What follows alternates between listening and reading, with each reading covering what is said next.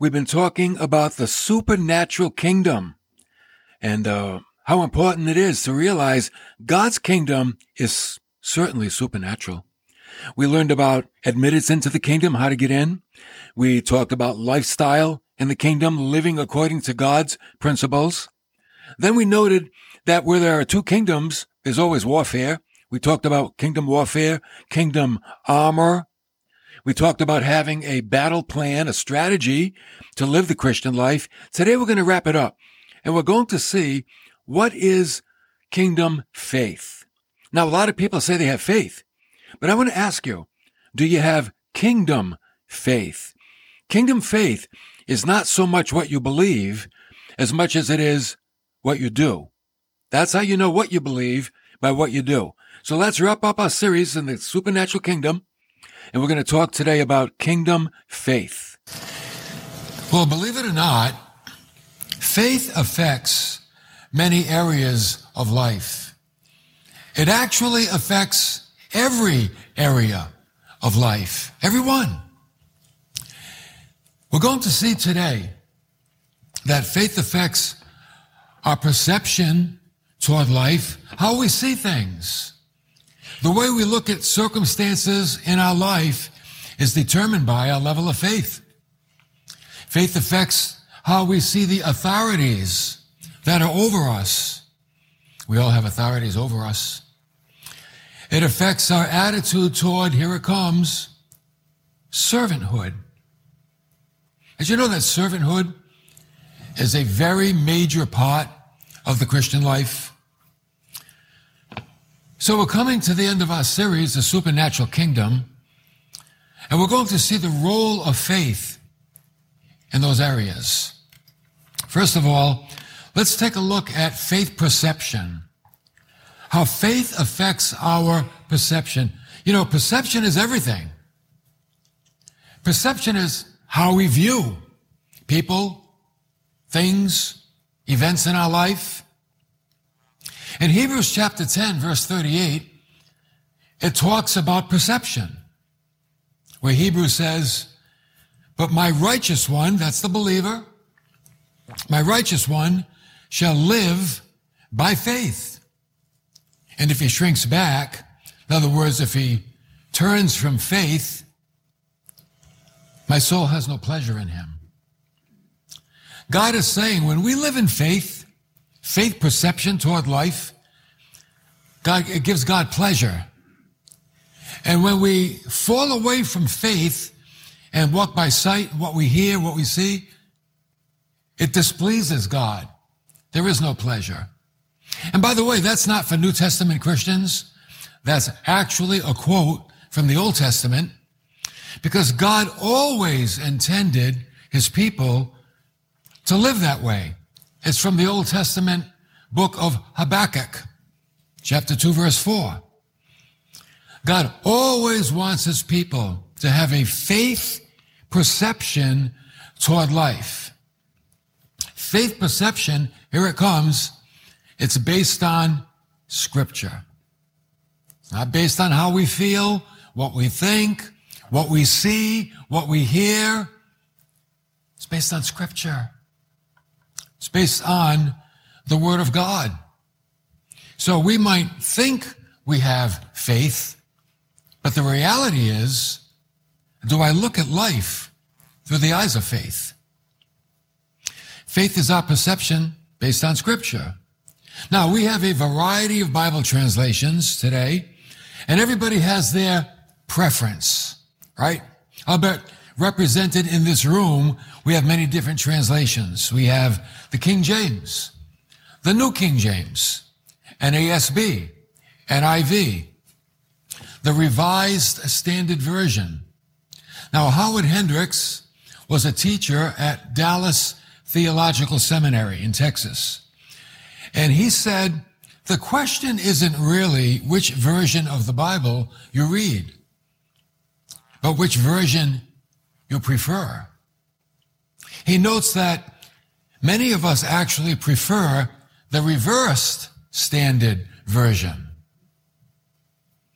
In other words, when we read God's Word, and recognize a call for change, we choose to do the reverse of what God says. You do the opposite. God says, you need to give help over here. I don't want to give help.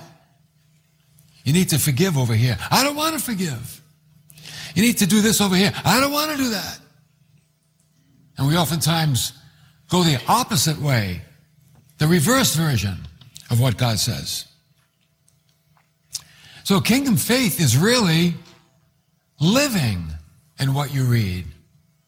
It's not just believing what we read, but it's actually living. That's kingdom faith. That's living in God's realm, in God's world.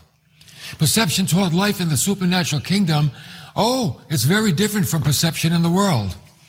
Worldly perception, like I said, based on what we hear, based on what we see, based on how we feel, based on our own interpretation of something. But kingdom perception is based on the Word of God and what God's Word says about a particular situation. In John chapter 12, verse 46, Jesus said, "This is why I came into the world. I've come into the world that everyone who believes in me may not remain in darkness." So what does that mean? It means that when we come into the world, we're in darkness. We're in spiritual darkness. And not until we find Christ do we come out of that darkness into his light. That's why he came. So now I have to ask myself, am I still in the darkness? Or am I living in the light? Am I living in the light of God's Word? That's the question. That's kingdom faith. Secondly, let's take a look at kingdom authorities, because this is the big part of life, because we all have authority over us. Life in the supernatural kingdom includes understanding that there are rulers over us. We all have someone over us in life. We all do. A supervisor, a boss, a coach, a teacher, a policeman, a judge. They're all over us. Now watch this. In the supernatural kingdom of God, there is one and only King. He's the King of Kings and the Lord of Lords.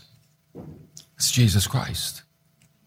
And the Bible tells us in Revelation 1:5 that Jesus Christ is the faithful witness, the firstborn from the dead, the ruler of the kings of the earth. So Christ is the ultimate authority of all people. But yet to keep things in order in life, we have rulers over us. To keep things moving, to keep things peaceful, to ward off chaos, God has instituted rulers in this world. All rulers are under him. Now we have rulers in two realms. We have rulers in the natural realm.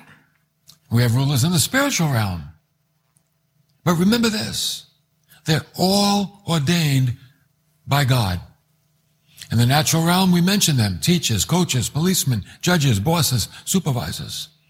In the spiritual realm, pastors, teachers, evangelists, ministry leaders. They're all leaders, they're all rulers, some way or another. Why? So things can run smoothly. Now, Hebrews 13:17 is a scripture that I think a lot of Americans have a tough time with. Because Americans are all about freedom, and we should be. And as a matter of fact, the reason this country began was to escape the totalitarian government in England to come here so we could be free. But in many other nations, people understand those that lord it over them. They have kings, they have queens, they have emperors, they have dictators, and they understand lordship. But in America, our attitude ingrained in us is we don't bow down to anybody. And sometimes that gets in the way of our Christian life. Because in Hebrews 13:17 it says, obey your leaders. This one will really get you mad. and submit to them. Because the average person would say, I ain't submitting to nobody. I'm my own boss. Okay. Let me know how it works out in the end. Obey your leaders and submit to them. Why? For they keep watch over your souls. That's why. They've been entrusted by God to watch over you. And by the way, they will give an account to God on how they did. Oh, they will be judged. So let them do this with joy and not with grief, for that would be unprofitable for you. Now, many times that's spoken about the spiritual realm, but I think it would do well in the natural realm as well, because all authority is given by God. So whether it's in work or at church, whether it's at the game or in a ministry, we obey our leaders because they're accountable, and that gives glory to God. That's the way God established it. That's kingdom authority. Thirdly, in the supernatural kingdom, you know what we have? We have kingdom servants. And I want you to turn to Matthew chapter 20. And in verse 25, and we need to remember, everything Jesus says is important. If it wasn't important, he wouldn't say it. So everything he says is vital for our lives. And in Matthew 20, verse 25, Jesus is going to have Bible class with his disciples. And he called them to himself, and he said, you know that the rulers of the Gentiles lord it over them, and their great men exercise authority over them. I was like, yeah, Jesus, we know that. That out in the Gentile world, there's all kinds of bosses, and they lord it over those that are under them. They lord it over them. We know that. But in verse 26, he said, let me tell you something about the supernatural kingdom. He said, it is not this way among you, but whoever wishes to become great among you shall be your servant. Oh, in the eyes of God, greatness is servanthood. In the eyes of the world, the boss is great. The king is great. But in the eyes of God, the servant is great. And when he said, whoever wishes to become great shall be your servant, the word servant is the word diakonos. It means to serve. And it's the word we get for deacon. Now, the official role of a deacon in a church is to serve, to do whatever is asked of them. They serve. But it doesn't just have to be a church title. When you go to a restaurant, they bring out the food. That's a server. What are they doing? They're deaconing. They're serving you. So a deacon is a servant. That's all. One that serves. And God instituted the role of deaconing because the church needs people to serve the body, serve the church. And you know what? You know what it takes to be a servant? It takes tremendous self-confidence. Because in the world, it's a lowly position. I want to be a servant. That's lowly. But when you have great confidence in who you are in God, it's easy to be a servant. It's easy. Because you know who you are in Christ. It doesn't matter if you do lowly things. It doesn't matter if you're the only one that picks the paper up off the floor. You know who you are. As a matter of fact, you also know it's a very noble thing in God's eyes to be a servant. That's greatness, to be a servant. That's what greatness is. Verse 17, whoever wishes to be first among you, that means preeminent, you shall be your slave. The word for slave is the word doulos. It means a bondservant, someone that's indebted. Wow. Servant has no rights. A slave. So that's an even deeper level of servanthood. Because we all have a debt. And you know what that debt is? To love one another. In a way, we're all bondservants. We have a debt to pay. That's love. That's the debt. And we never get caught up. Then in verse 28, he said, oh, now he's going to say, whatever I ask you to do, I've already done it. That's what Jesus says. Just as the Son of Man did not come to be served, but to serve, and to give his life a ransom for many. And there the word serve is the word diakonos. The Son of Man did not come to be served, but he came to be a deacon. Think about it. A deacon is on the level of Christ. I came to serve and to give my life a ransom for the sins of all people. Servanthood is nobility.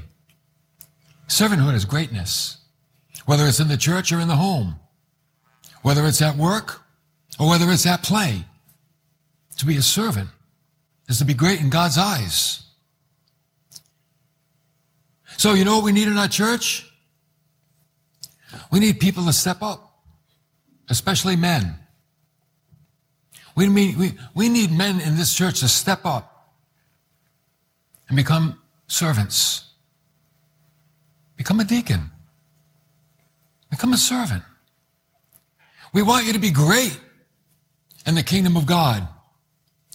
That's greatness. Step up. For many of you, it's time. Time to stop sitting around, taking up space. It's time to step up and make this church strong. In Mark chapter 9, verse 35, here's another little Bible lesson Jesus gave his disciples. Sitting down, he called the 12 and he said to them, if anyone wants to be first, he shall be last of all and servant of all. Oh, last of all. The last one in line. The one who doesn't take the parking space right near the door, unless you have to. You know, this is the person that doesn't put themselves first. They let everybody else go. Why do they do that? Because they have self-confidence. What's the rush? They want to be great in the kingdom of God. See, here's what Jesus is teaching them. It wasn't enough for them to be disciples. They had to become servants. A disciple is a learner. A servant is one who puts into practice what they're learning. Jesus isn't interested in people just being disciples. Disciples get nothing done. They just learn. They fill their head. Oh, servants. Servants row the boat. They make that boat move. As a matter of fact, many times the role of the deacon was related to the old warships, and they would have different levels of rowers. The guys on the bottom had the toughest job because the oars dug deep into the sea. The guys on top, it wasn't too bad. They were like, this isn't so bad, because the oar would just skim the top. But the guys in the bottom row, rowing those things, digging in. That's the deacon. That's the word for the deacon, the servant, the one that's there to do the heavy lifting. That's what, you know what Jesus is saying? Sometimes Bible study has to stop. And it's time to start doing. Time to start doing what you're learning. So I would say, men, what are you waiting for? It's time. It's time to step up. Been around a few years, still putting that dent in that seat. Same one every week. We know your dent. Oh, yeah. Well, it's time to let the cushion come back and do something. Get on your feet and do something. It's a great church. It needs to be greater. It's for every church. Every church needs people like that. The great churches are the ones that have great servants, and they do great things for God. Greatness in the world, then, is being served. Greatness in the kingdom is serving. And by the way, there's something that's really, really important for the servant. And you know, in order to be a servant, you have to have this. A servant's heart. You have to have a servant's heart.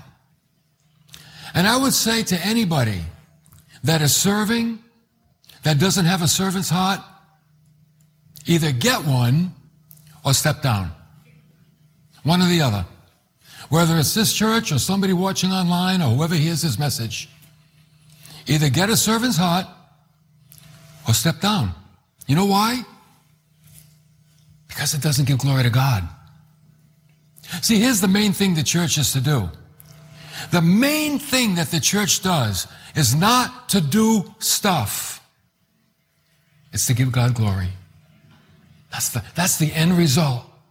The end result is not, what am I doing for God? That's not the end result.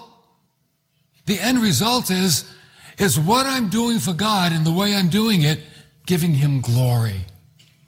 That's the end result. This is why we're here, to glorify God. And if you're doing a lot of good and not glorifying God, guess what? You're not doing any good. You're not doing any good because you're bringing a stain to the name of Christ. We're not honoring Christ. We only honor Christ, the Lord Jesus, when we give Him glory and when our heart is a servant's heart. So we really need to think about that. Whatever you do in life, whatever you do in the church, any role, from parking cars to preaching in the pulpit, myself included, I'm not out of this. I'm with you guys. If we don't have the heart of a servant, don't do it. Either get a heart or don't do it. Let someone else with a heart do it.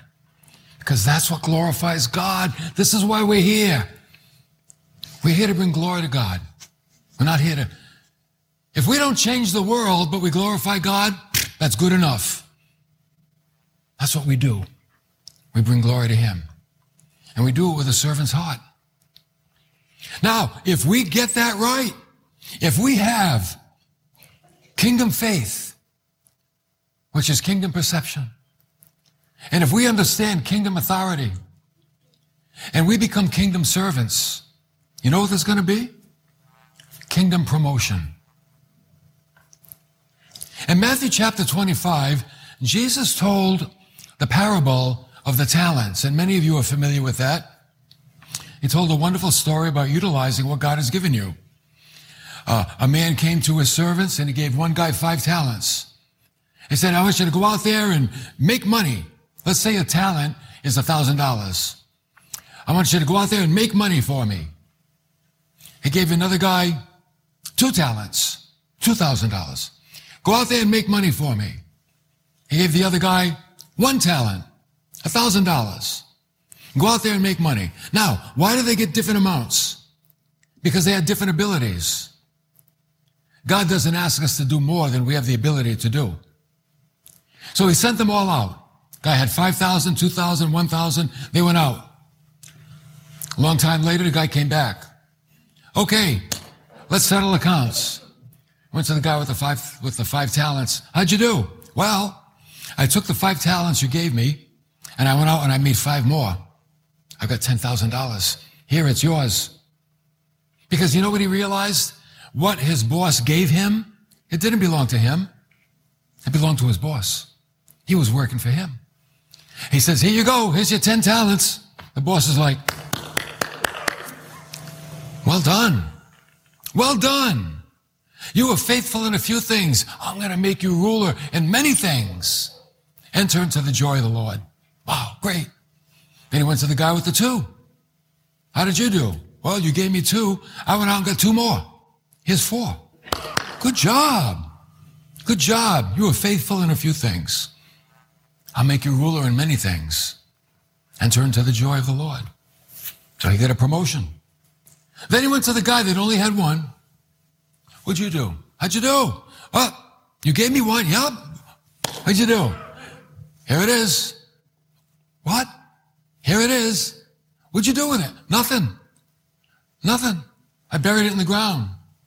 Yeah, man, you could have at least washed it off when you brought it back. Full of dirt. What? You did nothing? Well, I was afraid to do anything with it. Oh, you were. Take that talent from him. Give it to the one that had 5. And this guy, you know what he said to him? You wicked, lazy slave. And I'm like, you know, I think the biggest insult you can give to someone is to call them lazy. That's the biggest insult for me, to call me lazy, because I'm not. You can call me any name in the book, and they're probably all true. And I don't care. They probably are. But there's one thing I'm not. It's lazy. And that's maybe the greatest insult you can put on someone. And that's what this guy was, lazy. He did nothing with what his master gave him. And what's Jesus teaching? Everybody's been given something. Every one of us. At the moment of your salvation, you were given something. You were given a spiritual gift. And you have talents and you have abilities. And we're all going to stand before the Lord and he's going to say, okay, what'd you do with what I gave you? And what are we going to say? Some will say, oh man, I did as much as I could. Great. Well done, good and faithful servant. Others will say, well, I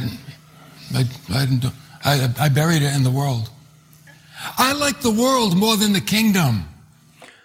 Oh boy, that's going to be a sad lot for some people. When you think about it, when God has given us so much and we love the world more than the kingdom. That's what kingdom faith is. Kingdom faith has feet. That's what it does. And kingdom faith takes you somewhere and it gets things done.